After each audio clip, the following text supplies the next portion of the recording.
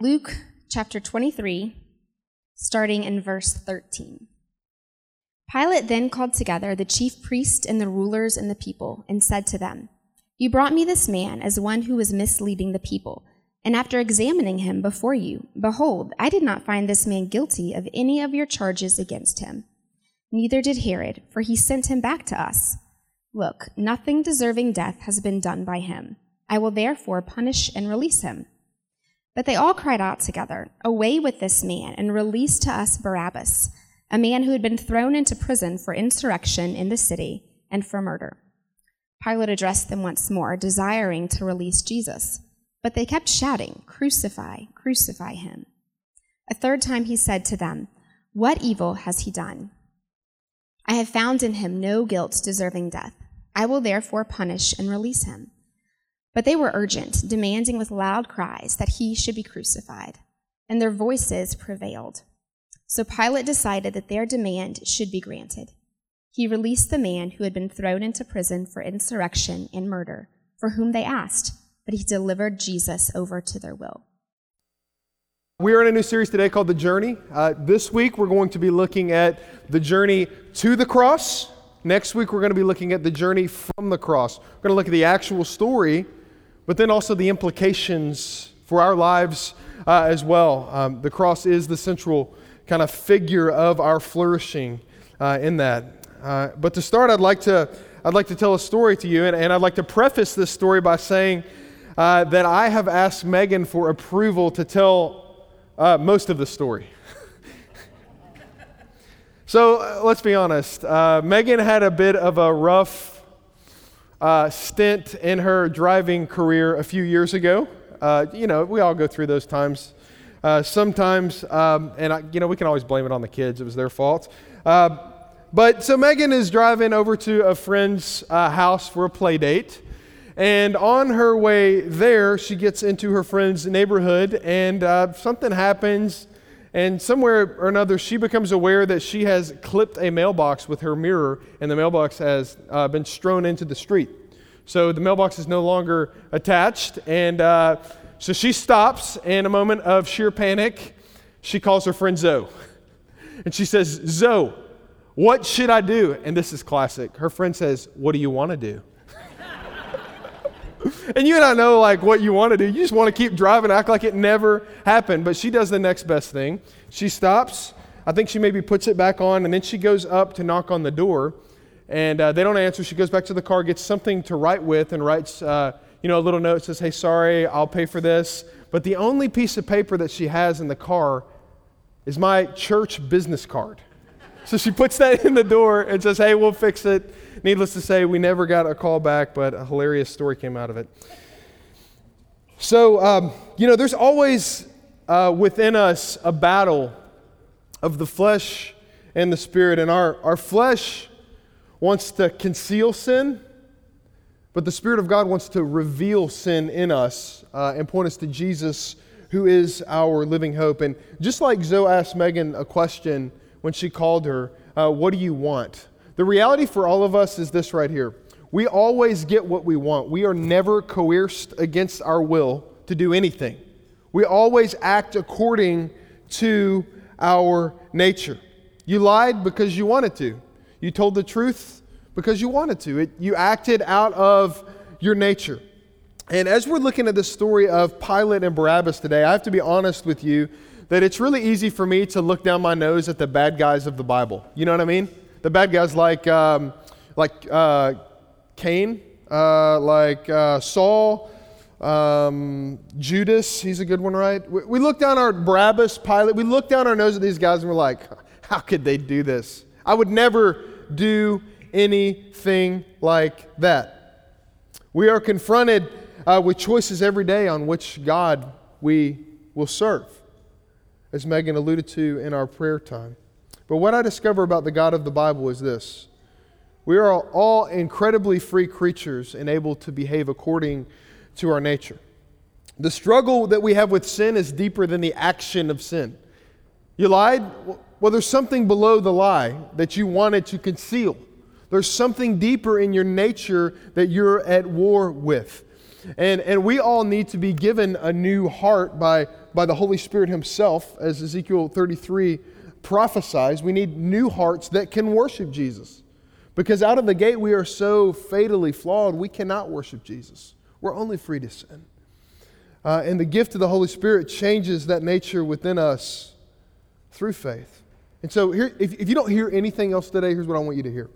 Jesus came to set you free through faith, not works. And I want your heart to be overwhelmed and arrested by that reality today, that Jesus came to set the captives free, as Isaiah 61 prophesies, and Jesus again reiterates that in his ministry, because Jesus makes us new, and he's how we experience freedom. Now, when I first heard this story about Pilate and Barabbas, like I said earlier, I was kind of like, man, Pilate, how could you do this, man? I mean, could you have a backbone? Because over and over and over again, Pilate is talking about how, Jesus is innocent. But for us to focus on, for us to put ourselves in those shoes and say, like, I would never do that. I would never do what the crowd did. It's to totally miss the point of the passage that we're looking at today. It's to totally miss it. This passage is more than just a descriptive narrative about the events of Jesus' life and his journey to the activities that led to our redemption. It's more than that. It reveals prescriptive undertones for us that we pick up on and lead us to faith in Jesus. So in order to communicate this, what I want to do today is I want to focus on two tensions that we see in this passage. The first tension is this. The cross is something that has to be done for us. The cross is something that has to be done for us. So what do I mean by that? A perfect yet innocent man had to die in the place of guilty sinners for salvation to be possible for anyone.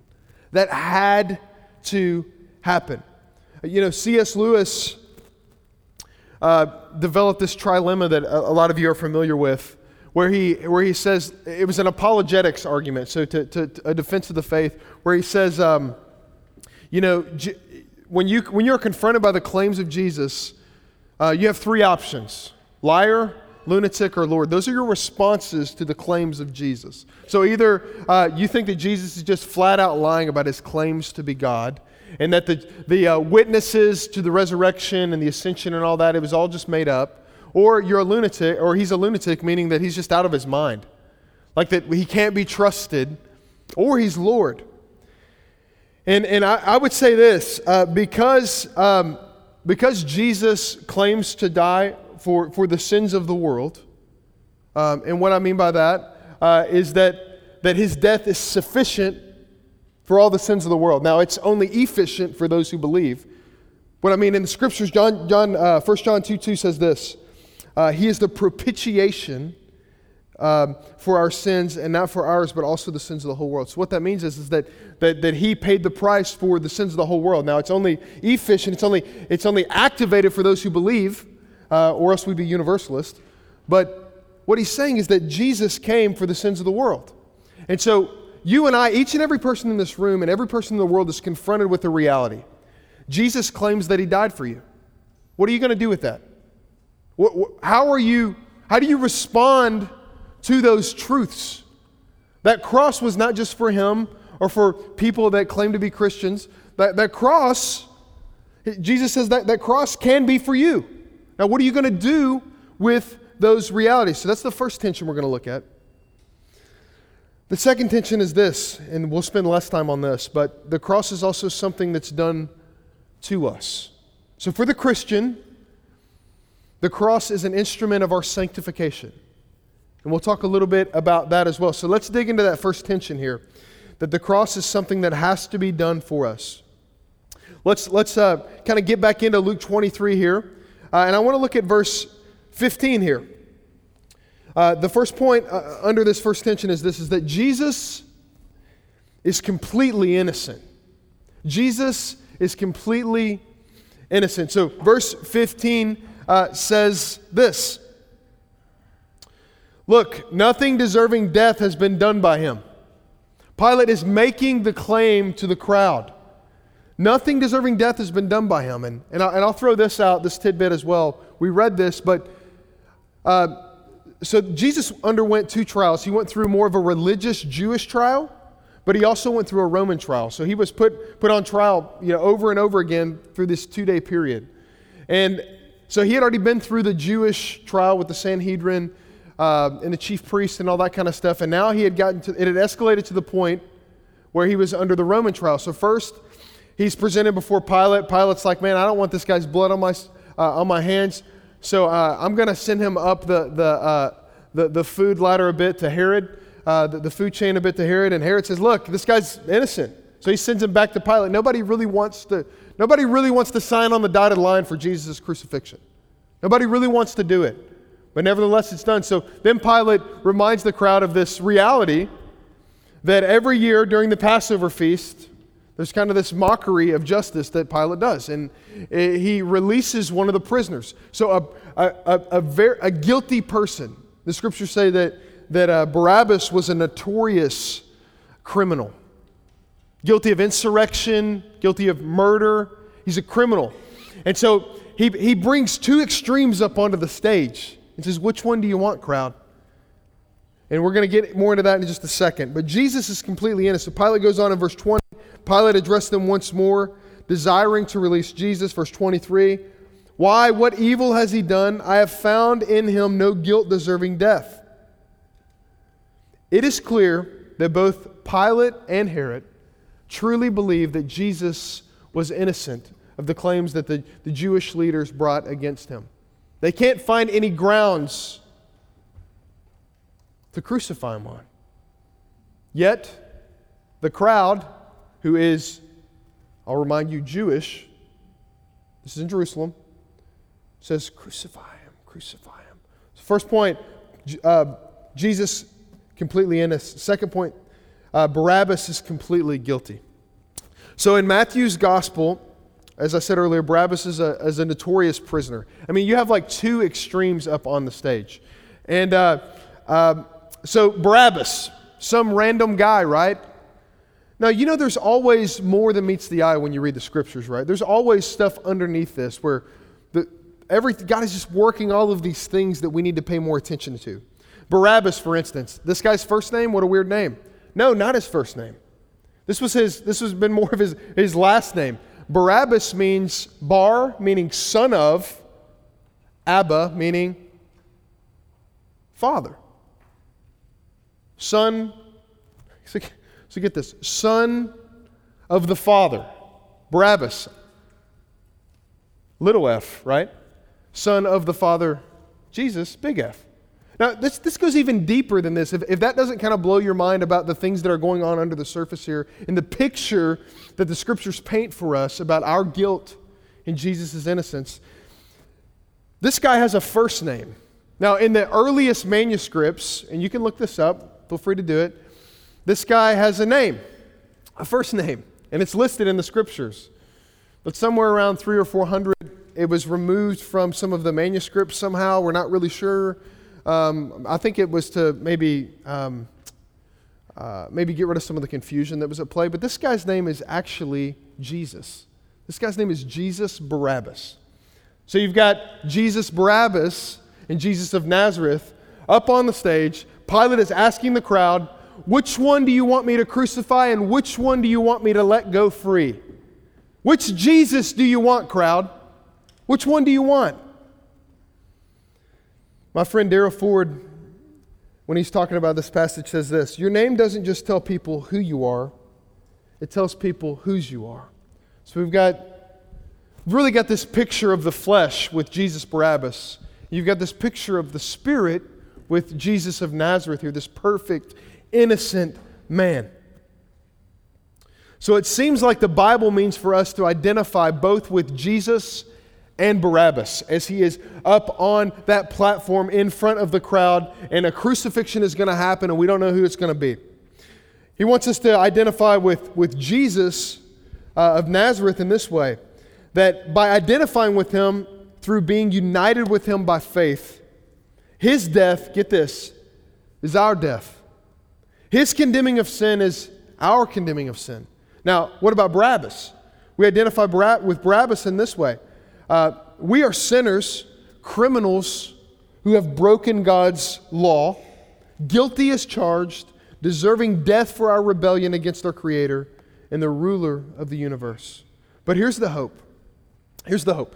Jesus, through grace and compassion of the cross, takes our place and deals with the sin that we are utterly guilty of. It's this crazy paradox that you see, and Luke really wants us to see the difference and to identify with both of the characters that are up on this platform. And as we think about ourselves in place of that crowd, what phrases would we utter? Who would we choose? It's a picture, friends, of why God has to come and change us. Because in our flesh, all day long, we will say, crucify Him, crucify Him, crucify Him. Because He's, as Megan said earlier, not the Savior that we expected when we said we desired peace. Because His way of peace is a lot different than our way and path of peace. And because of this, we are all kind of a walking paradox. So let's keep moving in this. Let's bring it to an application point for us.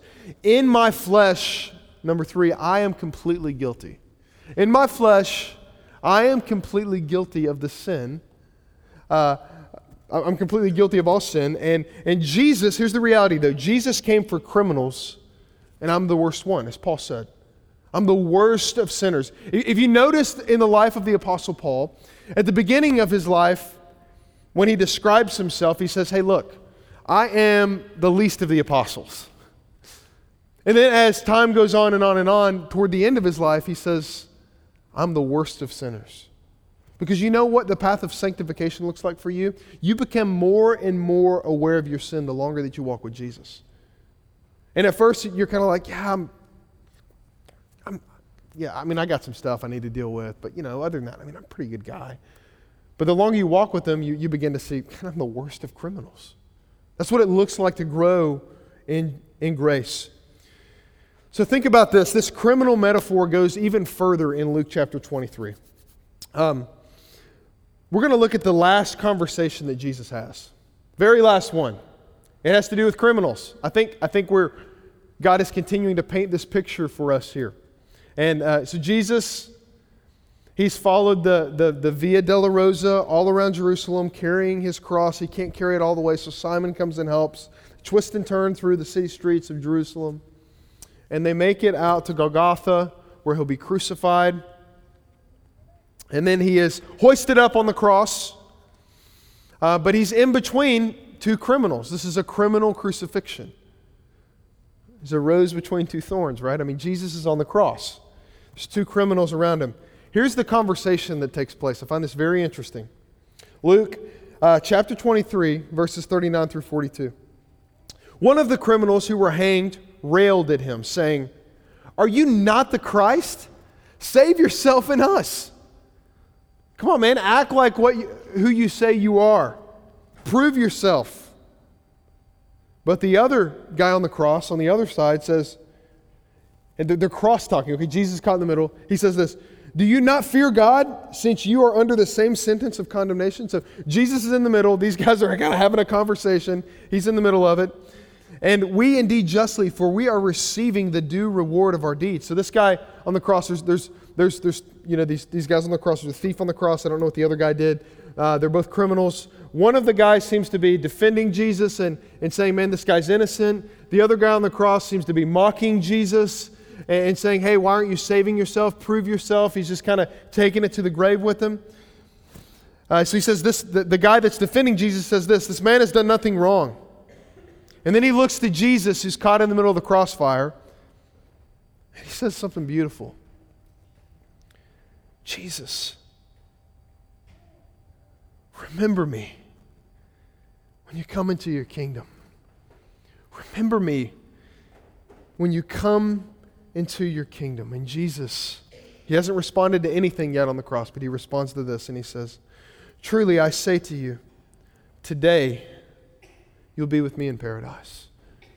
Today I will remember you and you will be with me in paradise." Everything will be made whole. And the grace of the thief on the cross should blow our minds about how gracious Jesus actually is. I mean, can the thief on the cross, 99.99999% of this guy's life is always and only sinful, right? I mean, this guy is an utter criminal. He's being crucified for it. He's so bad.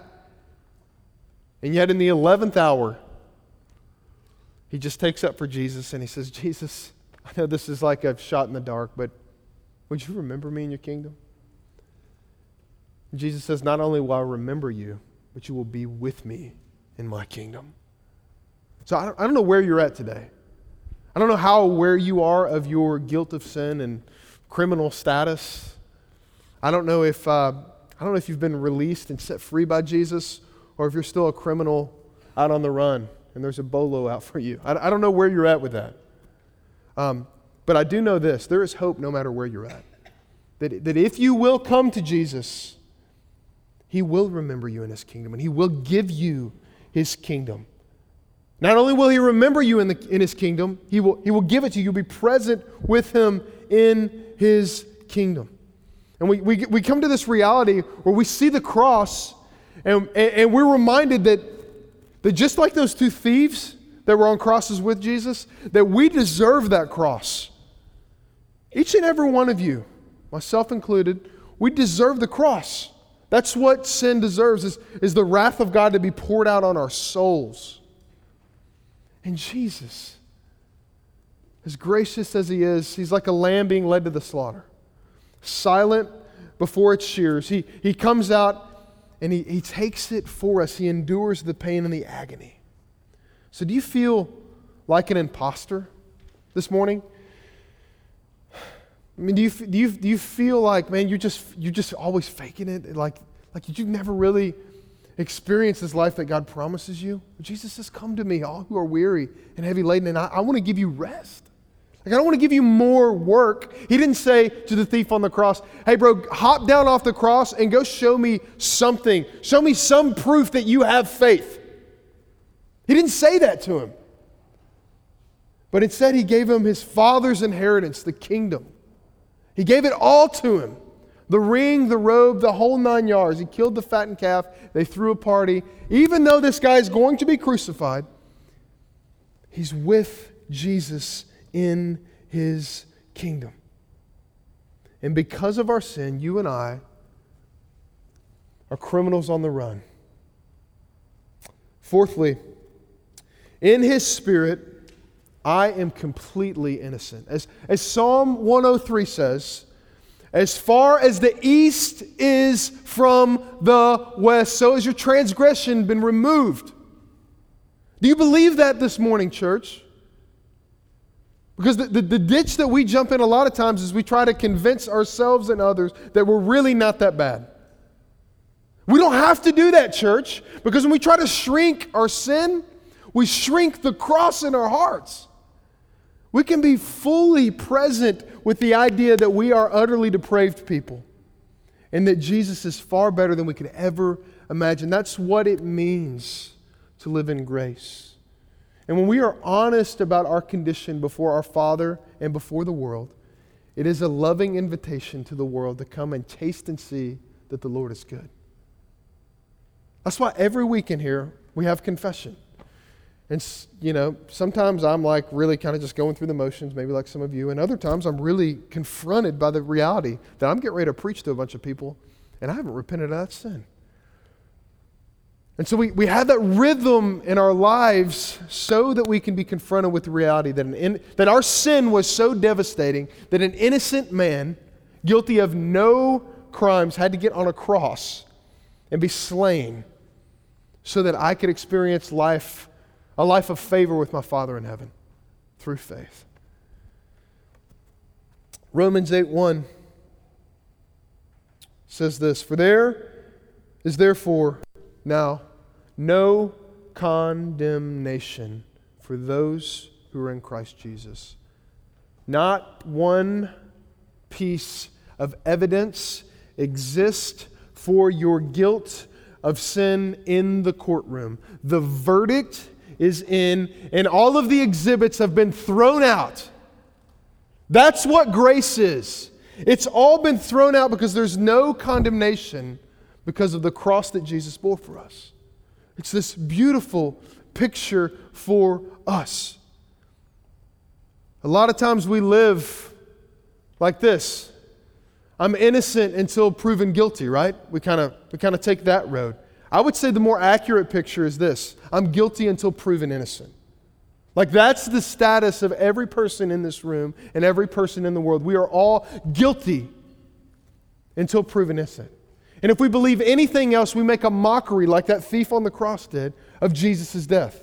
We're all guilty until proven innocent. But when we come to Jesus, He receives us and we get the gospel. We get off scot-free. Nothing to prove, nothing to show for it. All of grace. And that is confrontational. Like if grace doesn't make us kind of stop and say, what? I mean, the guy that just said, hey, remember me? And he couldn't even get the sinner's prayer out. You know what I mean? If he'll be in the kingdom. And yet we live these lives of condemnation because we don't have the amount of righteousness that we think we need to show to prove ourselves before God and others. Or we look down our nose at others that have this horrible past and all of a sudden they meet Jesus. And we think, yeah, I wonder if they're really saved. You know what I'm talking about. Yet we have this guy. He says, remember me in your kingdom. And Jesus says, I got something better for you. Today you'll be with me in paradise. So it was a Sunday night. Probably 7 years ago, I was finishing up a master's degree at a school in Virginia, and I have a student. I was a youth pastor before this. I have a student in the car with me. We're driving from Indiana to Virginia after I've preached 2 sermons on this Sunday. It's like a 10-hour drive or something. It's really far. And so, we had run through all the playlists that we had set up on our iPod, and we were just getting bored. And so we're driving, and I'm like just eager to get there. I mean, the GPS says, like 2 hours left or whatever, and you're like, I wonder if I can bump the cruise control up a few more miles an hour. You know what I'm talking about. I want to get there. I've got tunnel vision. And so we're cruising, and then, all of a sudden I see the blue lights in the rear view, okay?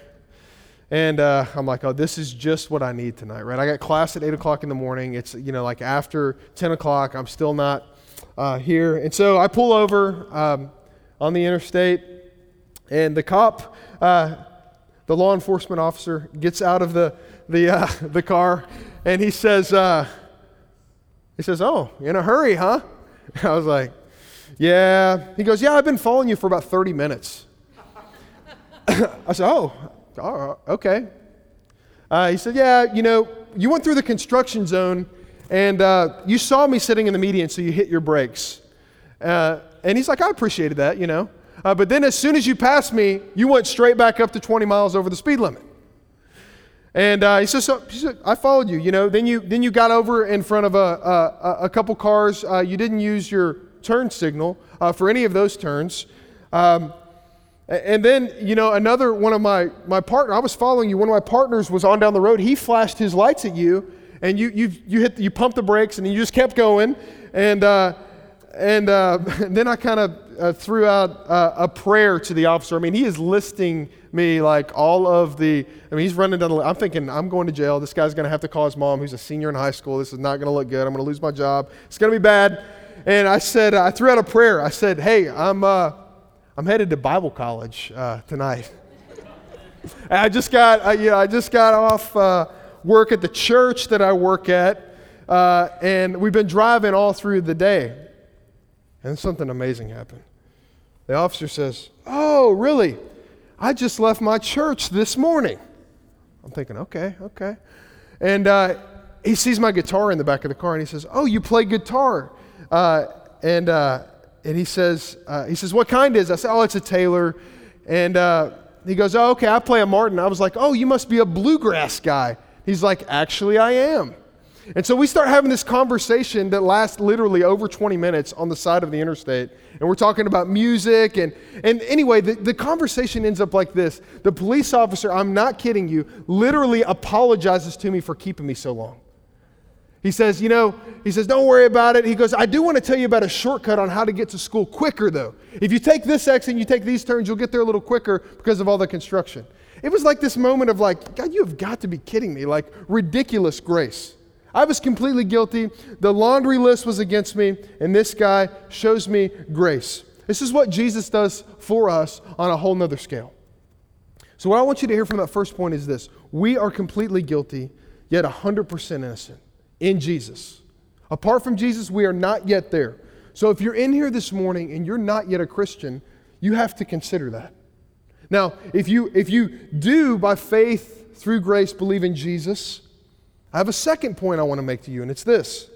The cross is also something that has to be done to us. So maybe you're sitting here thinking, hey, what are you talking about? Like, I wouldn't be screaming, crucify him. You know, that's really not me. I would argue that we really make this decision every single day. And we choose to walk in the flesh or the Spirit. Romans 8 breaks this down really clear for us. So Pilate gives the crowd a choice between flesh Jesus and Spirit Jesus. And we make that decision every day. And Paul describes it in Romans chapter 7 as this battle that wages war within us. It's the part where we read it and it's really hard to read those verses because he says, you know, the things that I don't want to do, I do. And the things that I see what I'm talking about? The things that I do, I don't want to do. And we kind of get caught in between this web of the battle between the flesh and the Spirit taking dominion in our hearts. Well, that battle exists in us every day. So although Jesus has stood in your place, and we have, as Barabbas has walked away scot-free, there's still a little Barabbas alive in each of us. There's still a little Barabbas alive in each and every one of us. And often our flesh screams out, give us Barabbas. Give us Barabbas. Listen to how Paul describes this in Galatians 2:20. He says, I have been crucified with Christ. It's a past tense thing, right? I've been crucified with Christ. And he says, then he kind of moves on to the present tense. It is no longer I who live, but Christ lives in me. And the life I now live in the flesh, because we're living this life, I live by faith in the Son of God who loved me and gave himself up for me. Now he goes on in Galatians 5:24 to say this, those who belong to Christ have crucified its flesh, crucified their flesh with its passions and desires. So although we embrace the work of Jesus on our behalf, the cross is now an instrument of love from the Father to us to make us more like Jesus. So he strips us clean. He exposes us just like Jesus was exposed on that cross. And this is the most loving thing that our Heavenly Father could ever do to us. Remember, the flesh conceals sin, but the Spirit reveals sin. And he wants to do that over and over and over in our hearts.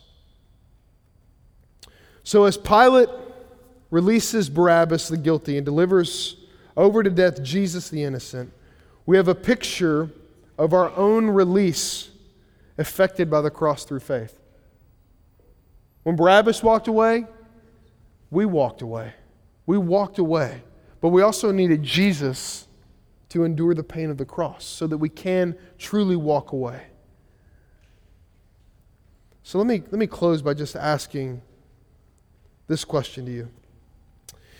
In your war battle for the holiness of your heart, the life of Jesus being manifested in your life and in your heart, who do you really want to let live today?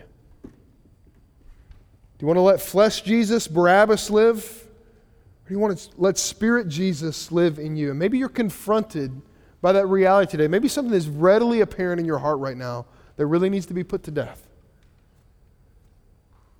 C.S. Lewis in The Weight of Glory said this, a rejection, or in the Scripture's strong language, a crucifixion of the natural self is the passport to everlasting life. The cross isn't something that's just done for us, it's something that's done to us. Nothing that has not died will be resurrected. Think about that this Easter week. Nothing that has not died will be resurrected. You can't do this life alone. You need God's Spirit to come and bring you to life. And He doesn't just pour out His Spirit on us once. He does that for our justification. But for our sanctification, as we're made more like Jesus, He continues pouring His Spirit out. When you read the book of Acts, the Spirit is poured out upon people. And it's poured out over and over again. And Jesus, He gives us more manifestations of His Spirit lots of times in our lives. And sometimes it's when we're most aware of our sin, I would argue. And that's the most beautiful thing that God could do for us. So just like this crowd, you and I are tempted to choose our own version of Jesus instead of the one who actually gave us life. So our response is twofold. If you're in here and you have not embraced the claims of Jesus, that cross it's staring us all in the eyes. And that cross is either something that we got to decide what we're going to do with it. Either we embrace it and it becomes our cross, or we turn Jesus into a mockery. And we continue on with our self-improvement process, hoping that it'll be good enough, and it never will. But Jesus says, come to me, all who are weary and heavy laden, and I'll give you rest. That is the heart of God. Let's pray. Father, thank you for the cross. It seemed to be the centerpiece of the apostles' ministry after Jesus ascended into heaven. And it's because it's so confrontational. Lord, I pray that you are stirring the hearts of my friends in this room just like you've stirred my heart, to consider the claims of the cross,